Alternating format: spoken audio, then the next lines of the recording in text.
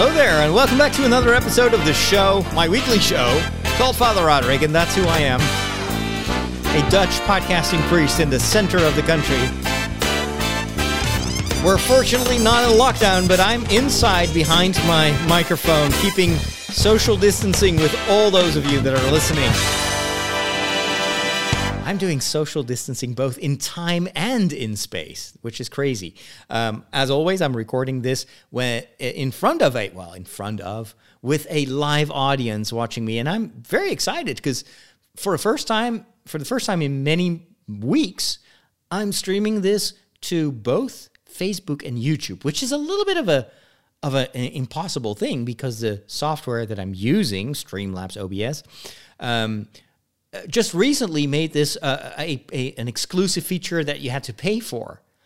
And so I was debating on whether I should get a subscription. It's pretty expensive. It's $12 a month, and you have to pay a year in advance to get that price. Otherwise, it's $19 per month, which is pretty steep, I think, for something that they were offering for free in the past. But then I relaunched the software, and then all of a sudden I saw that there was an option to stream to multiple platforms, and I do not recall signing up for their Prime functionality. So right now there is both a Facebook audience, or my friends, I should say. I know all these people. My friends on Facebook are watching, and my friends on YouTube are watching, and you are listening to this maybe a day later, or hours later, or years later. Who can tell? So greetings from the future or the past, depending on when you're listening to this and the time-space continuum. It's way too late to think about these things. Also, a big thank you, again, as I do always at the start of this show, to my patrons over at patreon.com/Father Roderick. They make it possible for me to do this work. I have to finance it all by myself. I don't get a check from the Vatican. I enjoy it so much, but I wouldn't be able to do it without their help. If you want to help out as well, check it out. And in return, I give you access to a special feed with another show, another weekly show, just like this one, but very different topics. We talk about food, about history, about liturgy, about technology. We always talk about technology. And I give you a lot of kind of personal insights and behind-the-scenes information. So if you enjoy that kind of stuff and you have the means, of course, to support me a little bit, then check it out at patreon.com/Father Roderick. Do you know what's going on? This is what's happening in your world. Face it, Catholics rule. We got Boston, South America, the good part of Ireland, and we're making serious inroads in Mozambique, baby. You've taken your first step into a larger world. So it was a bit of a scary day today when I heard on the news that all of a sudden the amount of infections that are detected in my country, infections with coronavirus, of course, is suddenly on the rise. It doubled between yesterday and today. And they immediately added the reassuring note that this was probably because we were testing so much more. And I'm thinking, wasn't there a certain American president that also kind of made his point like that? Oh, well, we're testing a lot. That's why more people are sick. I'm not sure if it works like that, but anyway, it shows you that how vigilant we still need to be. We have definitely flattened the curve here in most of Europe, even though in some countries and some regions, infections are on the rise, especially Spain, some areas in France also, Germany also, I think. Here in the Netherlands, we've been exempt of any significant rise in statistically. However, there is no vaccine. The virus is just as easy to transmit as it was before. So it's only a matter of time for some new occurrences appearing. Hopefully they can just, put a certain region in lockdown and hopefully it won't spread. I think we're pretty good at keeping our distance, and I think my country has done a good job in trying to take this really seriously. However, it's summertime, people are outside, and it's so easy to forget, especially because almost no one here in the Netherlands is wearing masks.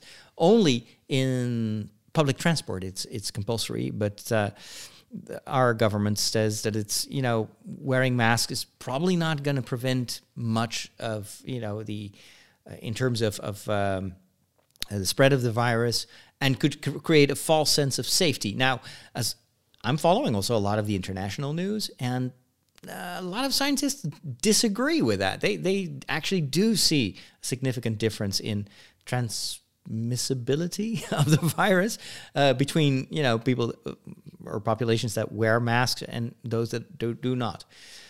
So I don't know, maybe it's just luck that we haven't had any, big explosions of the virus, but it can change very, very rapidly. So we all have to stay vigilant. For me personally, it's also a little bit scary because I'm readying myself to start filming my TV show. So I'm producing 15 episodes for Dutch national TV. I've been doing that work for more than 10 years now. But this time I'm staying in the Netherlands. So I'm filming everything myself. Just to keep it as safe as possible. It's much easier, of course, to keep my distance and to keep the situation. Oh, and also for the people that I want to interview, it feels much more reassuring if they know that it's just me with a camera instead of an entire camera crew. But it's still quite, I'm going to be all over the place. I'm going to ride my bike through the Netherlands. That's the concept of the show. And then I visit various regions. I meet interesting people. And I try to film it as well as possible by myself. I have some experience with it. So I've learned a lot by just vlogging. But I'm going to introduce some new techniques.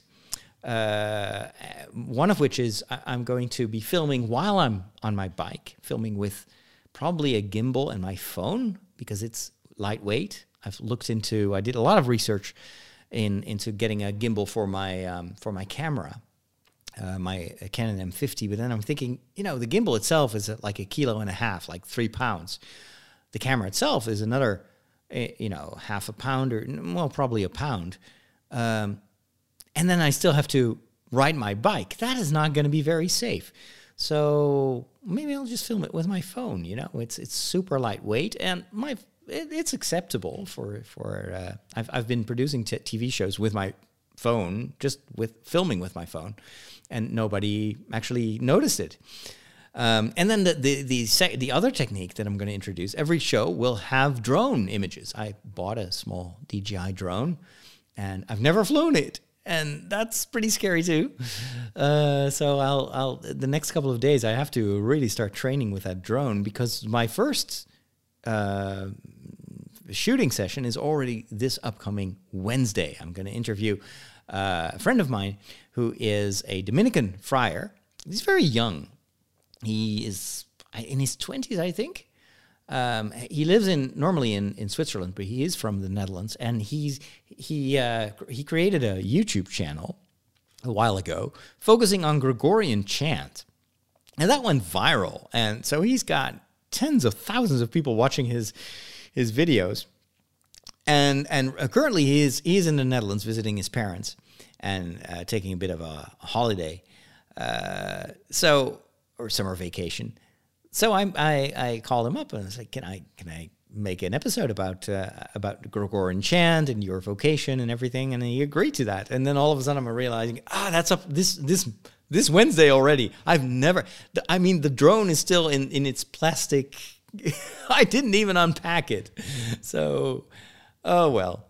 For me, this is usually the way I learn the fastest, is just go for it. I've never done this before, but you have to start one day, and I learn a lot just by doing, and probably also failing a little bit, but I have enough experience, I think, to pull it off. So it's going to be interesting, but then again, of course, if the virus starts going rampant again and we're all going in lockdown, then I will probably be in big trouble, because how am I going to create a TV show when everybody has to be in lockdown? So I'm really, really hoping that the situation will stabilize soon, and this is not the beginning of a new outbreak or a new wave. And so I'm really trying to do as much as I can in a limited amount of time, so that I have a certain margin when it comes to the overall virus situation. And if worst case scenario, I can always go back to previous footage that I have still in my archives and produce a couple of episodes based on that. I mean, I've been to China a number of years ago, only did one episode about that, and it was years ago, and I had to compress I think 2 weeks of travel into one 25-minute episode. I have enough footage to fill at least 10 episodes with that. So there, I have some backlog, some archival material. But of course, it's much more fun if it's fresh and new. So anyway, that's kind of what I'm preparing for this week. Also, a lot of stuff happening here in Directory. I talked a little bit about it in my other shows and maybe in previous episodes of this show. So renovating the Directory, the electrical wiring, the floors. 3 rooms are now fully finished, and it looks so different. It feels as if I'm living in a new house. And for the first time, maybe in the first time in 20 years, I feel like I have a home. I've always lived in rectories where, I just did the minimum, usually because I just didn't have time. And I'm not very handy when it comes to refurbishing stuff, or especially not with electricity. But this time, I have some friends that are helping me with that, and also a parishioner who used to be an electrician. They're doing such a tremendous amount of work, and the result is fantastic. So I'll probably in the next couple of days I will post some Instagram photos to share that with you. But I'm super happy, but it is also very time consuming. There are days that I'm just doing that for 10 hours per day. We're just working on getting everything back in place. And a lot of my stuff is currently in the attic, and I have to sort it out. Like, for instance, my books. I have thousands of books. Well, no, let's not exaggerate. Well, actually, I do have a couple of hundred books. But I can't possibly put them all back on the shelves. A lot of those books I bought when I was a student. I didn't have much money, so they're all pocket books and they're falling apart. They're printed on cheap paper, and I just keep them because there's no ebook version of those books. But so I'm going to have to sort through all those boxes full of books, see which ones I really want to keep and even put on display, the ones that look nice, that are good quality books. The rest I'll probably have to catalog and just either sell it or give it away or stow it away. So it's also this process of shifting through my stuff and simplifying. Last year, I've been really diving into the minimalism movement. That has taught me a lot about, it's not really about getting rid of stuff, but it's about keeping the stuff that is of true value to you and that means something to you. And all the rest, it's just, why would you keep it? It's just suffocating you. And I've already minimized a lot of my belongings. I think I did away with about half of my stuff last year. But now that I'm moving everything around, I still realize I have so much stuff. I need to simplify even more. And the fact that I can start anew with all these rooms gives me an opportunity to really pick and choose and think about, what really fits this room, what is useful and necessary for me to have within reach, and what is just burdensome, stuff that belongs in a museum but not in my home. It's a fascinating process. I'm learning a lot.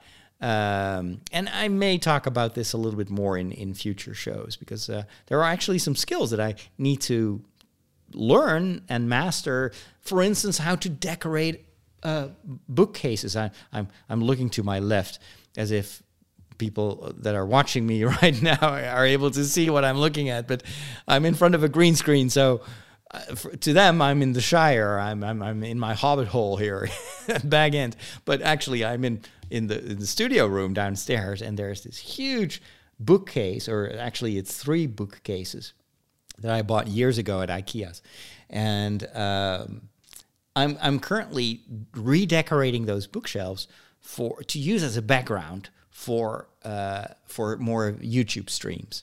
So I really want to get into the rhythm of producing multiple commentary videos every week, probably a lot about Star Wars and related stuff. And I felt that, green screen is fun if you are in a hurry and you just want to create something that looks, kind of good on social media. But it still feels a bit artificial. I'd rather have a real background, so I can do the fuzzy background and everything, and play around with light. But just redecorating those bookshelves, that's an whole art. So I'm looking at a lot of YouTube videos with tutorials, and I'm thinking, oh my gosh, that is why it always looks so cool on TV, and why some of these vloggers have such awesome backgrounds. It is all about balance, and anyway, it's a really fun activity to do during the summer months, and it's also distracting me a bit from the current situation in the world, and sometimes we just need to escape from that. And it's way too hot to play video games anyway, so I'm only podcasting right now because it's cooling down outside. It's been really hot in the Netherlands, and it's now, while I'm recording this, it's around 9:30 in the evening, so downstairs it's getting a little bit cooler, but when I'm redecorating my house, it's distracting me also from the heat. Marie Kondo is also, I think, one of the many faces of this minimalism movement. It's very kind of based on a Japanese philosophy that everything has a soul in a certain way, and so it's a lot about being thankful for every object. Even when you throw away something, you can't just throw it away. You have to first thank that object for having played a part in your life. It's interesting, very interesting approach. But she's also a lot about kind of restructuring chaos. Whereas the minimalism, the hardcore minimalism, is about, just only keep what you really need and what adds value to your life. And so Marie Kondo would probably say the things that, make you, what is her token phrase? That share happiness, that give happiness, that, I don't know, generate happiness, sparkles. The minimalism movement, and I've learned the most from the Minimalists, which is two guys that have this great podcast series, also a documentary on Netflix, by the way. It's called The Minimalists, and that was really eye-opening in the sense that it has helped me to discern so much better what I need, but also open my eyes to all the stuff that is cluttering up my life. Oh, it sparks joy. Thank you so much. Yeah, I was like, it's something with sparks and sparkles and sprinkles and whatnot. Does it spark joy? Well, I'm keeping a lot of stuff, like my phone. Does this phone spark joy? And no, it's just a black slab of metal and glass and electronics. So no, it doesn't spark joy, but I'm definitely not going to throw it away. So I'm not sure if that criterion always works. But it's just a way of sorting through the stuff, and it's like an awareness exercise. Why am I keeping stuff? Is it out of insecurity? Is it because I don't think that I have enough? There's a lot of psychological stuff underneath our tendency to clutter up. That's nor here and there. It is time to move over to the first topic of our show, and that is the world of movies and TV shows. Because if there's one thing that we're all doing during these Corona times is watching a lot of TV. I've never been so happy that I have a good TV, and that I just recently installed my home theater audio because I can't go to the movies. I don't risk it. Theaters have opened, but I just don't want to sit in a closed room with 100 people. How do you not like movies? They're predictable. Like, the guy gets the girl, and that kid sees dead people, and Darth Vader is Luke's father. Not liking movies is like not liking puppies. They're fine. I just get bored and never make it to the end. You need a movie education. You need a movication. Now I'm going to give it to you. So as we are all, I was just super frustrated by this coronavirus and by the way that it is affecting our lives, our culture, our societies, the incredible amount of people that are dying and are seriously ill because of this virus, the economy that is totally down the drain in so many parts of the world. But now it's also causing a lot of my favorite movies and franchises to have all sorts of delays. And then it gets really personal. Star Wars has been postponed. I mean, I didn't even know that there was another Star Wars movie in production. They were floating some ideas, but their official corporate message was, well, for the time being, no more Star Wars movies. We'll just do the Disney Plus thing. But yeah, we're going to back off of the theatrical releases because, well, Star Wars just needs some more time to mature. So, of course, they'd given us some hints as to they would do a movie with Waititi. There was another one with the guy from the Avengers, Marvel. What's his name? Feige. But apparently there was also a trilogy that was in development, but none of that materialized. And I was like, oh, those are just ideas. They're just kind of like giving us something to think about and to debate on the internet. But they're probably going to take a while before they release another theatrical movie. They want to create some distance between the Luke Skywalker, or actually the Skywalker saga, and what's next in Star Wars. Well, it turns out there was actually a theatrical release planned for next year. And we only know this because now they've announced that, oh, sorry, no, it's not going to be next year. It's going to be 2022. I'm thinking, oh, dude, the fact that they now tell us that there was a Star Wars movie, a theatrical release planned for next year. Can you imagine how far ahead they are already with this? They would never tell us that if they hadn't already decided exactly what that movie is going to be about and who's going to direct it and how they're going to realize it. I bet you that there was already a script, lots of pre-production artwork, the whole movie was probably already on the verge of being shot. How intriguing is that? And now we have to wait another year because of Corona? I mean, I understand it. I want everyone to be safe, but we were so close and we didn't even realize it. Thank goodness for Disney Plus. For The Mandalorian Season 2, I'll talk a bit more about that in maybe in this show or next show. And that's not the only movie or franchise that was delayed by the Corona situation. They also removed Mulan from the schedule, the live-action version of Mulan. Mulan is one of my favorite Disney movies because, well, I'm a quarter Chinese and I just loved the overall. It's an awesome animated movie, an awesome story, amazing music. I love those songs. And the trailers that we saw, that they released, the movie is probably completely finished. The trailer looked so good. I'm so looking forward to it. And I think that it was about to, if there hadn't been a virus, it would probably already be in theaters. And now it's completely removed from the schedule. It's delayed indefinitely.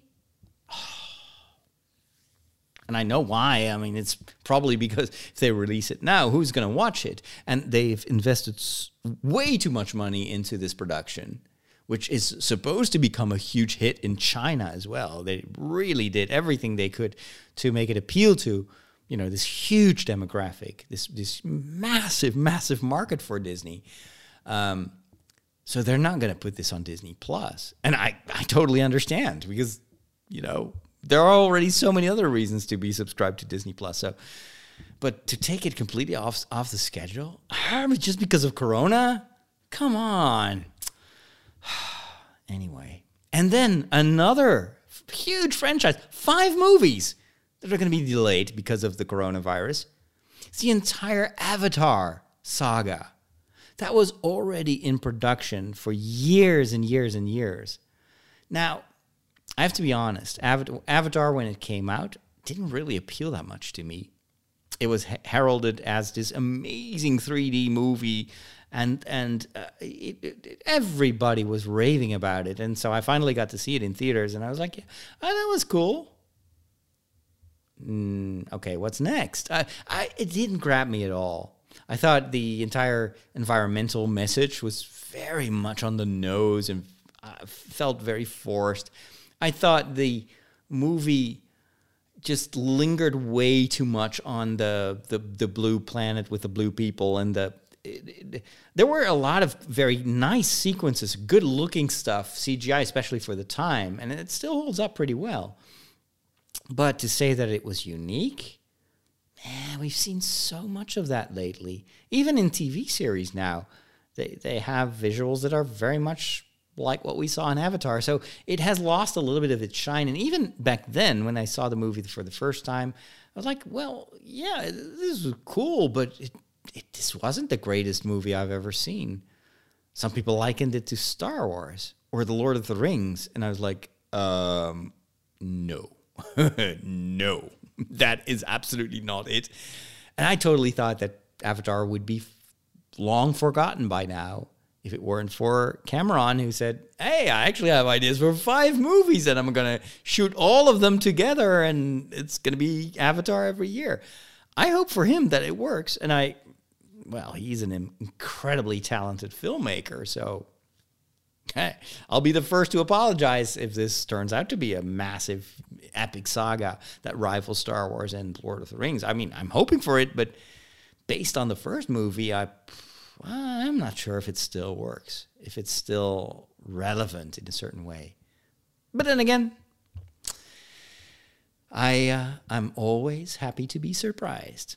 So, now to the meat of this segment. Let me give you a review of a series that I have binge-watched on Netflix, not because it was that good, but just because I was interested in the story. I wanted to know how the first season ended, and it was pretty well done. It didn't bother me. At least it didn't bother me as much as some people who read the book on which this series is based. I'm talking about the first season of Cursed.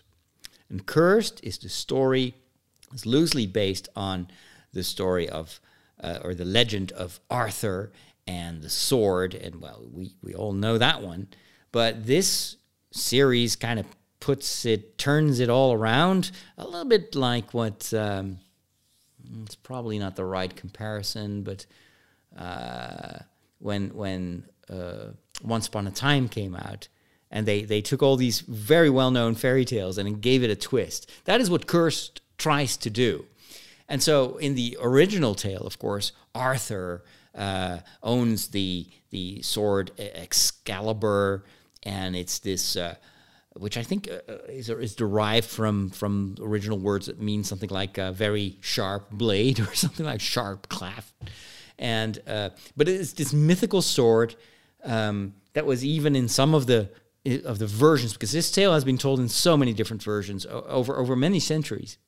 The sword would have magical powers. If you own the sword, it also got mixed up with the other legend of the sword and the stone, which originally were 2 different stories, and they kind of at one point were mixed together, and so that's how you get all these different variations on the same story.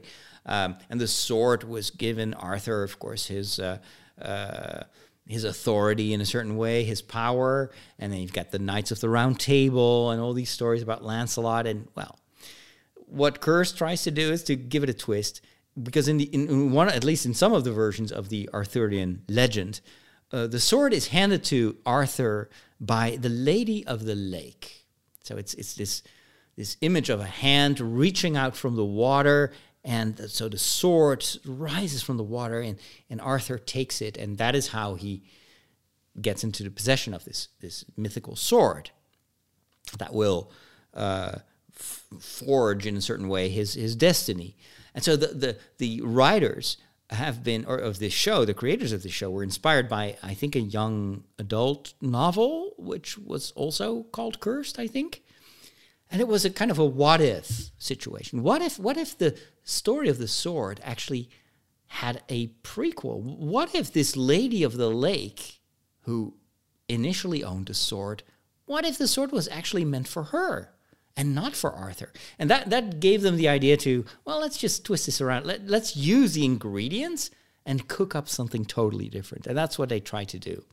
Now, that is both the strength and also the flaw of this first season. It is the strength because it plays around with all these well-known characters. You've got Merlin, you've got Arthur, you've got even Lancelot and some other people that I can't talk about because of spoilers. and then it completely thwarts your expectations, and it's very different. And I was just like, okay, I'm interested to see what they do with this story, and does it still make sense? And they make some interesting choices, especially when it comes to the character of Merlin, who is always we got when I say Merlin, you think of the bearded magician from the Disney Sword in the Stone animated movie.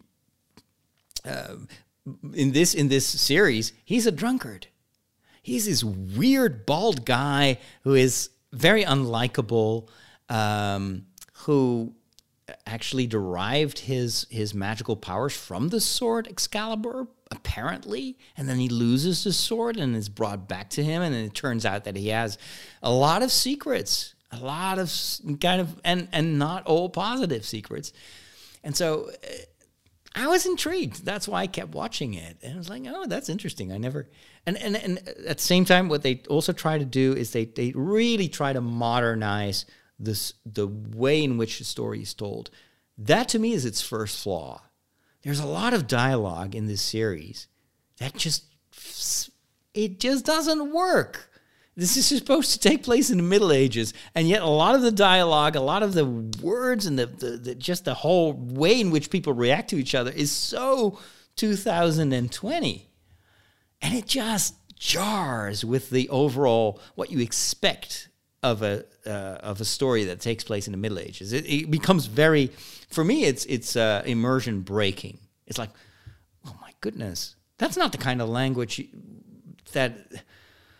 No, it just feels so wrong. This is so modern day stuff. It doesn't fit the scenery, doesn't fit the original tale. It doesn't work. It's as if, you're watching The Lord of the Rings and all of a sudden Legolas and Gimli start singing this rock song. You would be outraged, right? Like, no. There was this sequence in one of the Harry Potter movies where they have that winter ball, and there was this pop group or whatever, or heavy metal group, or I don't even, and they start, playing this hard rock thing. I don't even know what kind of music it was because I turn it off all the time. And it's like, no, this is not working. The Harry Potter environment does not condone this type of music. It's just, everything is wrong about it. The same is true, I have to say it to my regret, of certain Star Wars movies, especially when George Lucas started to mess around with the special editions and started redoing some of those songs and make them a little bit more acceptable in a certain way. Remember the scene in Jabba's palace where you had that this original song was already very outrageous and strange, and then Lucas felt that he needed to kind of modernize it, and so you get this musical number, and it looks like something. Right now, if you watch it now, it feels dated. It's like, oh, don't do that. Really, don't do that. That is not the kind of music that works in the Star Wars universe. So anyway, it's not exclusive to this series to be a little bit too to try to make a story attractive to a young modern audience by. I would almost say, but that sounds very, very judgmental, by lowering the standards to today's culture. That sounds wrong, but you know what I mean. It's like by trying to. It's like an old guy trying to be hip, Like me, I'm an old guy, and I'd say, "Hey, today I feel really woke because I heard that word on the interwebs, and so now." I have a very woke day. I hope you're very woke too. I don't know what it means, but I hope it makes me sound very modern. It's like, don't, Grandpa, don't. Just use words from your generation. We'll understand. I mean, why does The Lord of the Rings still appeal to us? Tolkien used, in many ways, very archaic language. If you read some of his poems, you can't get more archaic than that.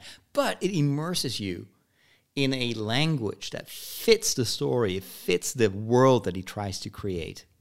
And I like that. And some series really try to do that well, even Star Trek.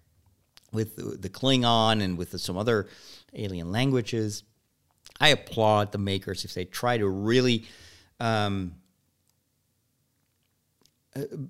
try to make the culture in which the stories take place feel realistic. With Cursed, I think they're going overboard with the modernization. Another flaw of the story is I feel that with this first season, it may get better over time. This first season doesn't really choose what it wants to be. It tries to be this young adult romantic series. But there is this Arthur is actually not a knight; he's just a crook. You know, he's like a bit of a medieval Han Solo type guy. What they also really emphasized was how diverse the world was. So you've got characters from all sorts of ethnic backgrounds, which is very cool for today's audience, and in a certain way also important. But at the same time, it's not very realistic. Come on. In those days, Europe was pretty much white guys and white girls, and there may be the occasional traveler, but whereas in this first season, like it's every character is from another part of the world, and I mean it works. And these are great actors, and I enjoy that diversity. At the same time, it's also a little bit of it's world breaking. It's like, this does not really feel believable. Anyway. Oh, yes. And then, of course, there is the token, almost compulsory lesbian relationship. That is also so 2020. Not only does it have to be diverse, but we also have to, every show needs to have this romantic relationship between two people of the same sex. And I'm not trying to judge that, but I've got the feeling that this is just the language of today's movie making, today's culture, but in the story it felt contrived. I was like, well, come on, this story doesn't need this, and I understand why they do it, because if they don't, then you know the internet gets angry, and it's like, why aren't there any different why is the whole gender discussion not integrated in this story? It's a missed opportunity to. Sure, I understand. At the same time, it's like, oh, here we go again. It's like this trend a couple of years ago. It's a totally different thing, but I remember talking about this many times in this movie segment, about all these movies having no colors. There was just this trendy thing of completely reducing the saturation of the images. And so a lot of movies, I remember there was this Terminator movie. It almost looked like I was watching a black and white movie.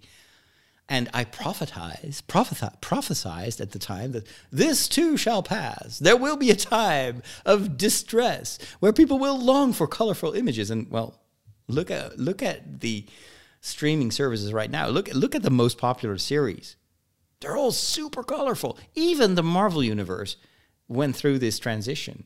But if you go back to the first few movies of the Avengers saga, they look very pale and desaturated. And the more you advance in time, the more colorful these movies become. Think of Doctor Strange. Think of the Guardians of the Galaxy. Those movies have just eye-popping colors. So I'm just saying, every time has its own rules, its own compulsory ingredients. The only thing is that sometimes, especially if you take this mythical content of the Arthurian legend, you almost deliberately date what you do. In a couple of years, we're going to look back at that first season of Cursed, and we're going to think, oh, that is so 2020. Instead of thinking like what you do with Lord of the Rings, oh, that is so timeless. That story still works today. I don't know. For me, that's a flaw of the first season. And then it tries to have this young adult romantic angle. Then it tries to be Game of Thrones because we want to make a lot of money. And so there are these scenes with a lot of violence and where it gets very dark all of a sudden. But it jars with the, coming to age story and the romantic story that they're trying to tell. And then the budget is not always big enough to do convincing special effects. And so a lot of what you see is just digital matte paintings where you can tell that it is kind of looking a little bit fake.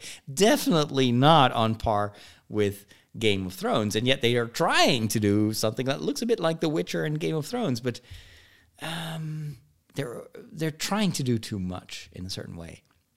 And then finally, my final point of criticism is, and that you can say that of many different productions of the past decade, the way in which they depict medieval Catholicism, because Christianity was Catholicism at the time, is so generic and so biased and so superficial. They show you these monks.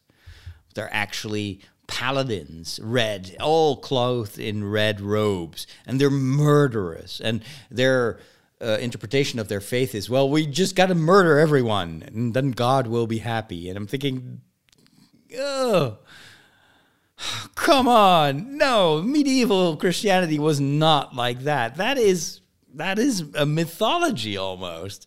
And it is so not what Christianity... It's also absolutely not what the Arthurian legend was all about.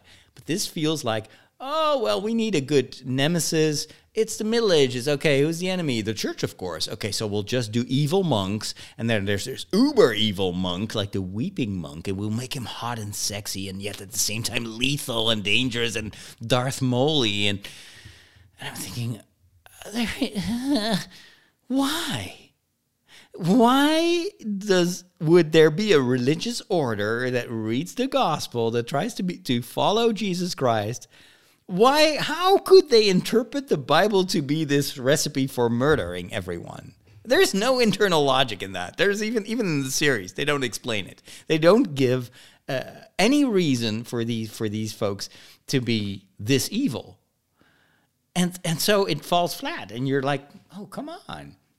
And then there are some sisters that are kind of portrayed in a more neutral way. So, but then these sisters are all like super, how'd you say that? Like very modern, and then of course there's the token evil sister, this dark, this very creepy, almost possessed girl that is just looking with these dark eyes. It's like, who is the next one I can murder? And again, you're like, okay, motive. Where does she? Why is she so evil? All that is not developed, at least not developed enough. And so those are all lore-breaking elements. So, and yet I keep watching this series. And it is enjoyable for what it is. It's not very good. But there are some twists in the story that are interesting. I like that they are challenging me to go reread the Arthurian legends, or at least to read up on them and see what they changed. I also liked how in the last few episodes, and I can't really go into detail because of spoilers, how they tie a lot of the characters that you get to know under different names, tie them back to the characters of the original Arthurian legend. And so that actually reassured me that, these writers are not cherry-picking just some names and some elements and then just do their own thing. No, they actually have thought about this. So I'm interested to see where it will go. Mixed feelings. I think this could be so much better. You know what? This reminds me of the Chronicles of Shannara. The way MTV turned those very beloved books into a television series for teenagers, basically. And it was okay, but it could have been so much better. And there were so many concessions to what the makers and the producers perceived to be the trends of the time. And now you're watching it and it's like, oh my gosh, I wish they would redo Shannara Chronicles and do it well, Game of Thrones quality level. It's a much better story than Game of Thrones. It deserves better than the version that we saw. I'm still withholding my judgment on Cursed. Maybe it will get better. We'll have to wait and see.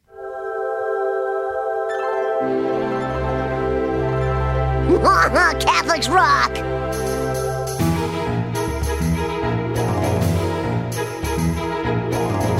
Here at the Peculiar Bunch, we're always happy to tell you everything you always wanted to know about those weird Catholics, but you're afraid to ask. Catholics can be a peculiar bunch. No meat on Friday. Oh, meat? What do they eat? Light bulbs? So today I want to talk a little bit about an often misunderstood element of the Catholic faith, and that is the community of saints. Man, you guys got more crazy rules than Blockbuster Video. So, saints, often portrayed in the form of statues and pictures and paintings and icons in Christianity for as long as Christianity has existed. Just this recent trend of Protestant churches not having depictions of saints, or not having any depictions, not even of Christ. I mean, a lot of the crosses in Protestant churches don't have a crucifix.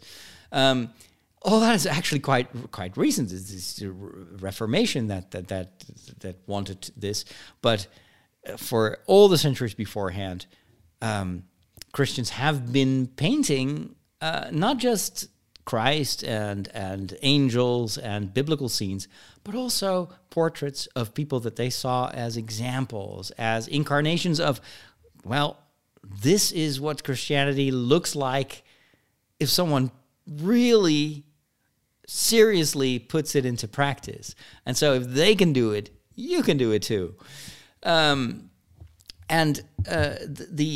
The misunderstanding when it comes to saints often comes from people that have a Protestant background, and they say, well, you know what, that's all, Catholicism has a lot of cool stuff, and yeah, a lot of things that maybe we've thrown away too quickly in the Protestant church, but what's the deal with those saints? We're not supposed to venerate saints, and our admiration, our prayer should go to God, not to saints. They're an in-between. They're in the way. Just go to Christ immediately. And I understand that criticism, especially if you look at the veneration of saints from a distance, and sometimes could give you the impression that instead of worshiping God, we're worshiping just mere humans. But if you look a little bit closer, you will see that there is much more to the role that saints play in the life of the Catholic Church, and also in the history of Christianity in general, that may give you occasion to rethink your position on the saints. Let me start with the beginning. Who are the most important saints for Catholics? It's very simple. The most important saint in the Catholic faith, in the Catholic tradition, is the mother of Jesus. It is the Virgin Mary. And we venerate her because that has been the case from the first century on. There have been, in Roman catacombs, you can find very, very early depictions of the Virgin Mary. Proof that even in those very early days of Christianity, the Virgin Mary was already considered to be someone who was given as an example to Christians, and also, in a certain way, someone who would protect them. She was depicted near the tombs as if she played a role in bringing people to her son and having a certain motherly protection over the dead. She was invoked during times of crisis, when there were plagues, when there were wars. The Virgin Mary was often asked for her help, for her assistance. And that is not just true for the Virgin Mary, also Saint Joseph, and also the apostles were all venerated in all Christian cultures, wherever you go. Even if you go to Ethiopia, where you have one of the most ancient forms of Christianity that is still conserved up until this day. What struck me when I visited one of the sanctuaries in Ethiopia and Addis Ababa was the depictions of beautiful paintings and icons of saints. And saints from the earliest centuries, and not just saints, also martyrs were venerated like that. People who gave their lives because they were trying to spread the message of Jesus, try to live by following him. They were persecuted, they were brought to death, they were sometimes threatened to be killed. And the only way to escape death was by denouncing Christ, and they didn't. And that's why they are venerated as martyrs. So this goes back to the very early days of Christianity. That's keep in mind, the Protestant Reform is from the Renaissance. I mean, it's like after the Middle Ages, so relatively short time. And then they're throwing away part of what is tragic, I think, is that they've lost something that has been part of the Christian tradition for 1,500 years. All because of this idea, and so I'm always trying to understand why is it such a difficult thing. And it's about this almost literal interpretation of "you shall not make images of your God." God is the only God that you should venerate.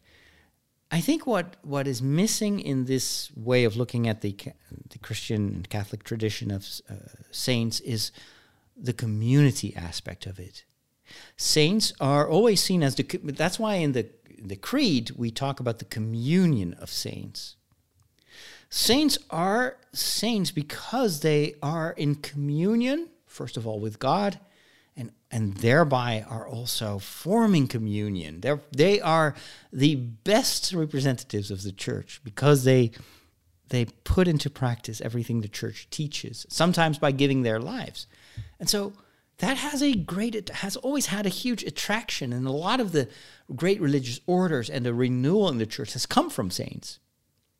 And so they were not just preaching intellectually, they were showing. And that's a much more important way of preaching than using words. And so the saints have played a pivotal role in making the church what it is and what it's supposed to be, a community of friends of Jesus. And because they're all trying to follow Jesus, there is also this natural friendship between the members of that church. So it's all about community. And when the Catholic Church venerates saints, it is because of this community that transcends death. There's one thing we know is that death has no sting in a certain way. Christ has defeated death, and so we believe in eternal life. If you take that seriously, it means that our souls are eternal. So it means that someone who lives exactly the way God intends us to live, well, if they live forever, then they're still there. And we hope to see them again. There's this communion that death can't break. If death could break this communion, then, what is the victory of Christ in all that? It is specifically the breaking the chains of death, breaking the barrier that death creates. And it's connecting us with God and with the community around God. God is not alone in heaven.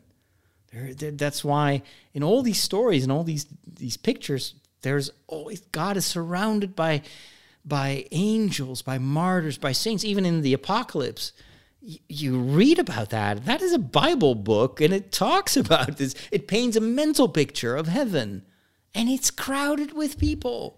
And it's crowded with martyrs and with saints, and it's a very visual picture. So what is the difference between a mental picture and just drawing that to help our imagination? Or to tell that story to people that weren't able to read because they couldn't?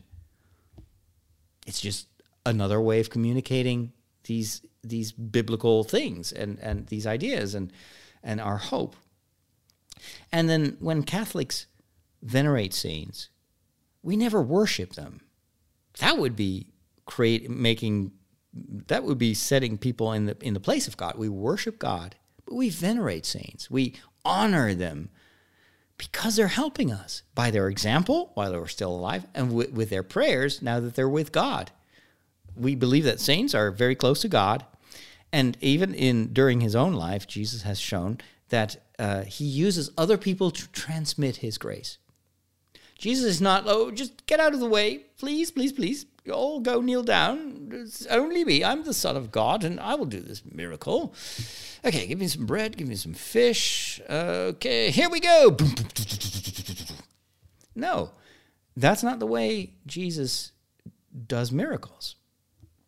He calls his apostles. He says, okay, you say we need to feed these people. What do you have? We just got some loaves of bread and some fish. Give it to me. You feed these people.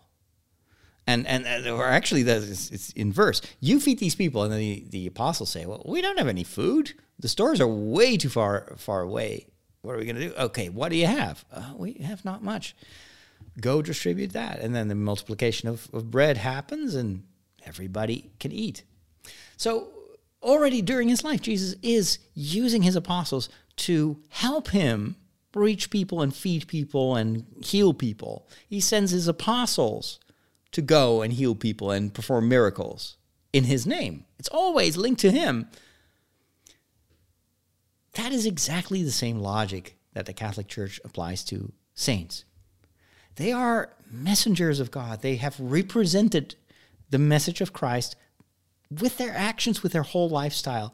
And why would they be in the way of God if they show us what God wants us to see? It's like any other example. Look at any great spiritual person that has inspired you in life. Would you say that they've been between you and God? Like, I wish that God would have talked to me directly. At least that person wouldn't be in between us. And no. That person it's God's light that shines through that person. That's how the Catholic Church considers saints. They're never in competition with God. They are part of God's family. They're collaborating with him. They bring you to God. They reveal who God wants to be for you.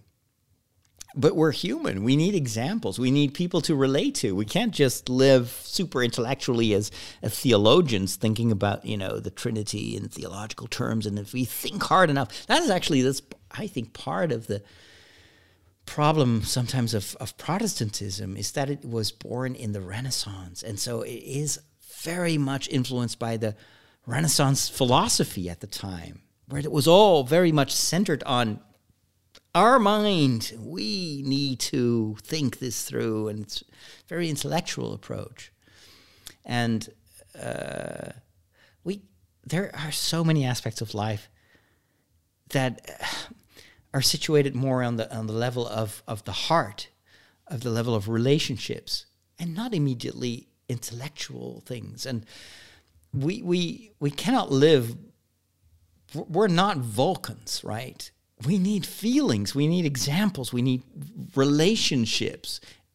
People that we can literally relate to. Saints are people that we can relate to because they are like us. And what does it mean to be able to relate to? Is to have a relationship. There are many saints that have inspired me so much that I can't wait to meet them when I go to heaven. If I go to heaven, of course, it remains to be seen. Depends on how well I follow their example. But anyway, to me, they're much more than just an example from the past. I see them as friends. They happen to be dead. Well, they happen to be, actually they're alive, but they're not on this earth. They live in God's reality, but it doesn't make them less real. Just as much as when I talk to you as a podcast listener, you're not here right now. Well, except for the people that are watching me on Facebook or on YouTube. But the big majority of you are not even here. And yet I do have a relationship with you. You're real people. I can't see you. I can touch you. I don't have any proof that you are there, except for the download numbers. But what does the number say? So I have no proof that you're listening. And yet here you are. You're hearing my words. And we have a relationship. It just goes to show that there's more than meets the eye when it comes to saints. So anyway, that was just a very brief. I need to move on because I'm very talkative today. I don't know if it's the heat or anything. We need to wrap things up because I'm just going to postpone all the other stuff to the next show. I wanted to talk a little bit about some books that I read, about Star Trek Lower Decks, and about Netflix and Google Home. But yeah, I'm running out of time. We need to wrap things up. I don't want to waste your time, especially not during the summer holidays. So thank you for listening so far. If you're a patron, you can look forward to Father Roderick to the Max. This time I will give you my favorite pasta recipe, straight from the only restaurant in Rome that makes this pasta. And I cracked its secret. I'll also talk a little bit about the moon landing. We'll talk about Comic-Con 2020, about The Lord of the Rings. What else is on my list? Star Trek Discovery. I'll talk a little bit about bells in the Catholic liturgy. And I talk about VR-ready computers. All that and more. Father Roderick to the Max. Available to my patrons over at patreon.com/Father Roderick. Thank you for listening. Have a wonderful day. See you soon.